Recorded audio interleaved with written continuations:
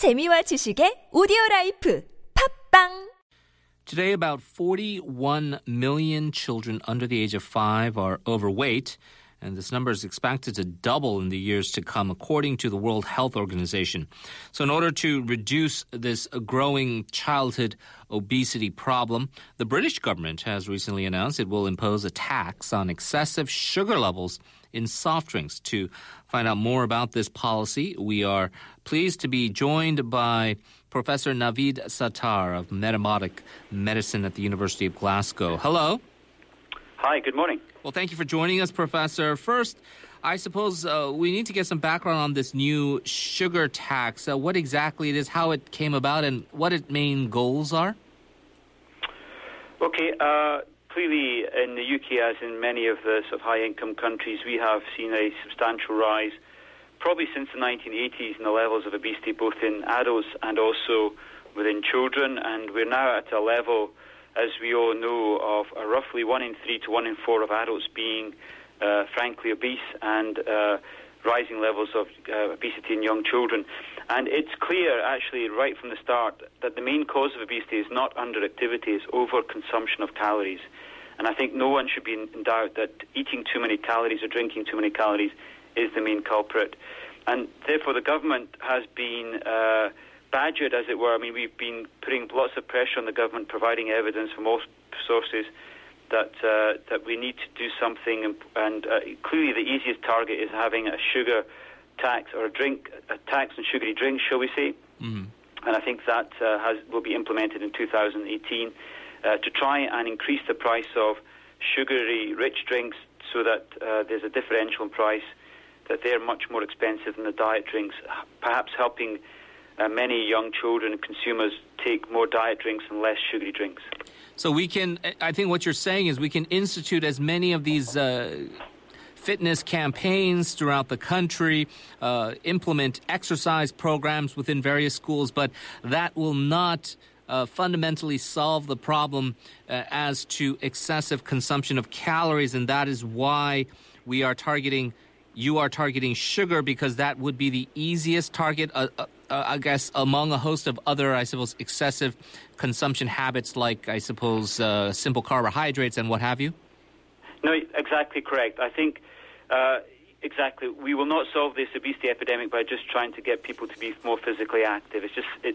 Physical activity helps prevent putting on weight, but actually if we're consuming too many calories, the amount of additional activity we would have children and individuals to do would be really substantial, and we just cannot keep up to do enough.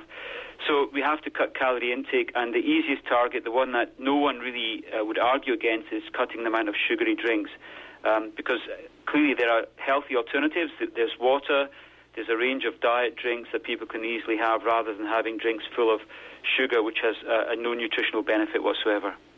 And so when we have the original, I suppose, like in the United States, this food pyramid where they talk about saturated fats and what have you, we do point the culprit to these things like sugars as being the main problem.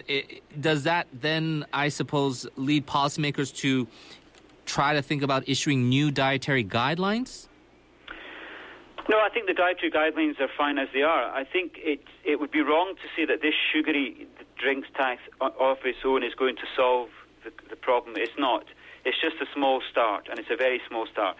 I think most people who are overweight and eating too many calories are eating it predominantly in the form of fat, but also, people who tend to eat too much fat also tend to have too much refined sugar as well. So I think whilst this is a good step in the right direction, we really do need to look at the whole sort of food intake within society, and there's far too much easy calories available, cheap calories in the form of excessive fat and sugar, and of course too much salt as well. And all those three things have to be looked at. And if I was a politician and I had the power to one of the things I would do would be to mandate putting total calorie content on all foods, so that people will then understand how much calories they're putting in their mouths. I mean, for example, if you go to a coffee bar today and have a latte and then a bun, a cake, what you may not know is that the latte might contain 250 calories and the bun might contain another 300 calories. So that what you might think is a small snack is in fact about over 500 calories, more than a quarter or around about a quarter of your total calorie intake. And I think that kind of messaging may help consumers change their behavior, which would in turn lead to food industry providing better quality foods with less calories, less dense, and healthier calories. I think that's the kind of direction of travel I would like to see. It's often been argued among various pundits that this is largely also a class issue, Professor, whether you see the higher income brackets and then the lower income brackets and their access to quality foods. You often see obesity rates higher among the lower income strata. Are those also issues that we see that policymakers, especially in the UK, are aware of and are trying to solve?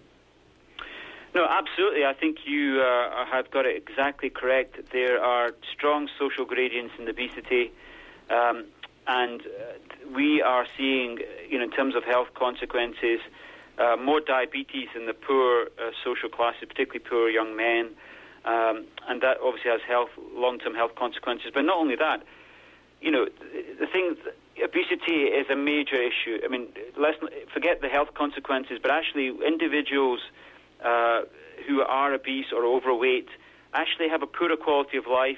They have lower self-esteem. They get more abused by their schoolmates.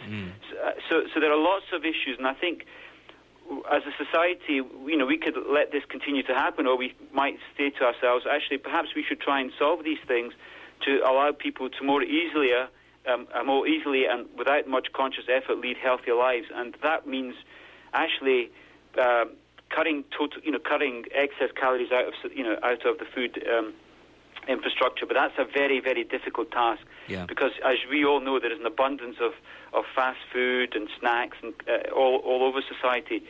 So to me, that one of the easiest ways is a sugary drinks tax, and the next easiest thing would be total calorie content in all foods, along with an educational program. But the wider goal would really be to make more healthy foods available and cheaper, and more of the unhealthy foods less available and much more expensive, so that people are led, again, without conscious effort, to eat a better quality diet. Are you confident in terms of obviously we don't know the empirical results yet of this policy, but this will lead to a tangible reduction in obesity rates in the UK?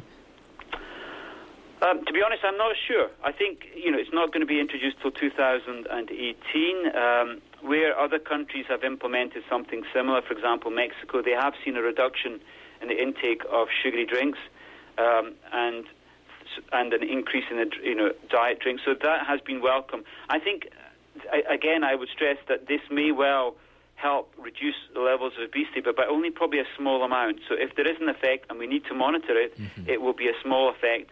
And this is not going to reverse the obesity epidemic. It may slow it. It may have some small impact. But this should only be the beginning of a range of measures. So let's evaluate it, and time will tell.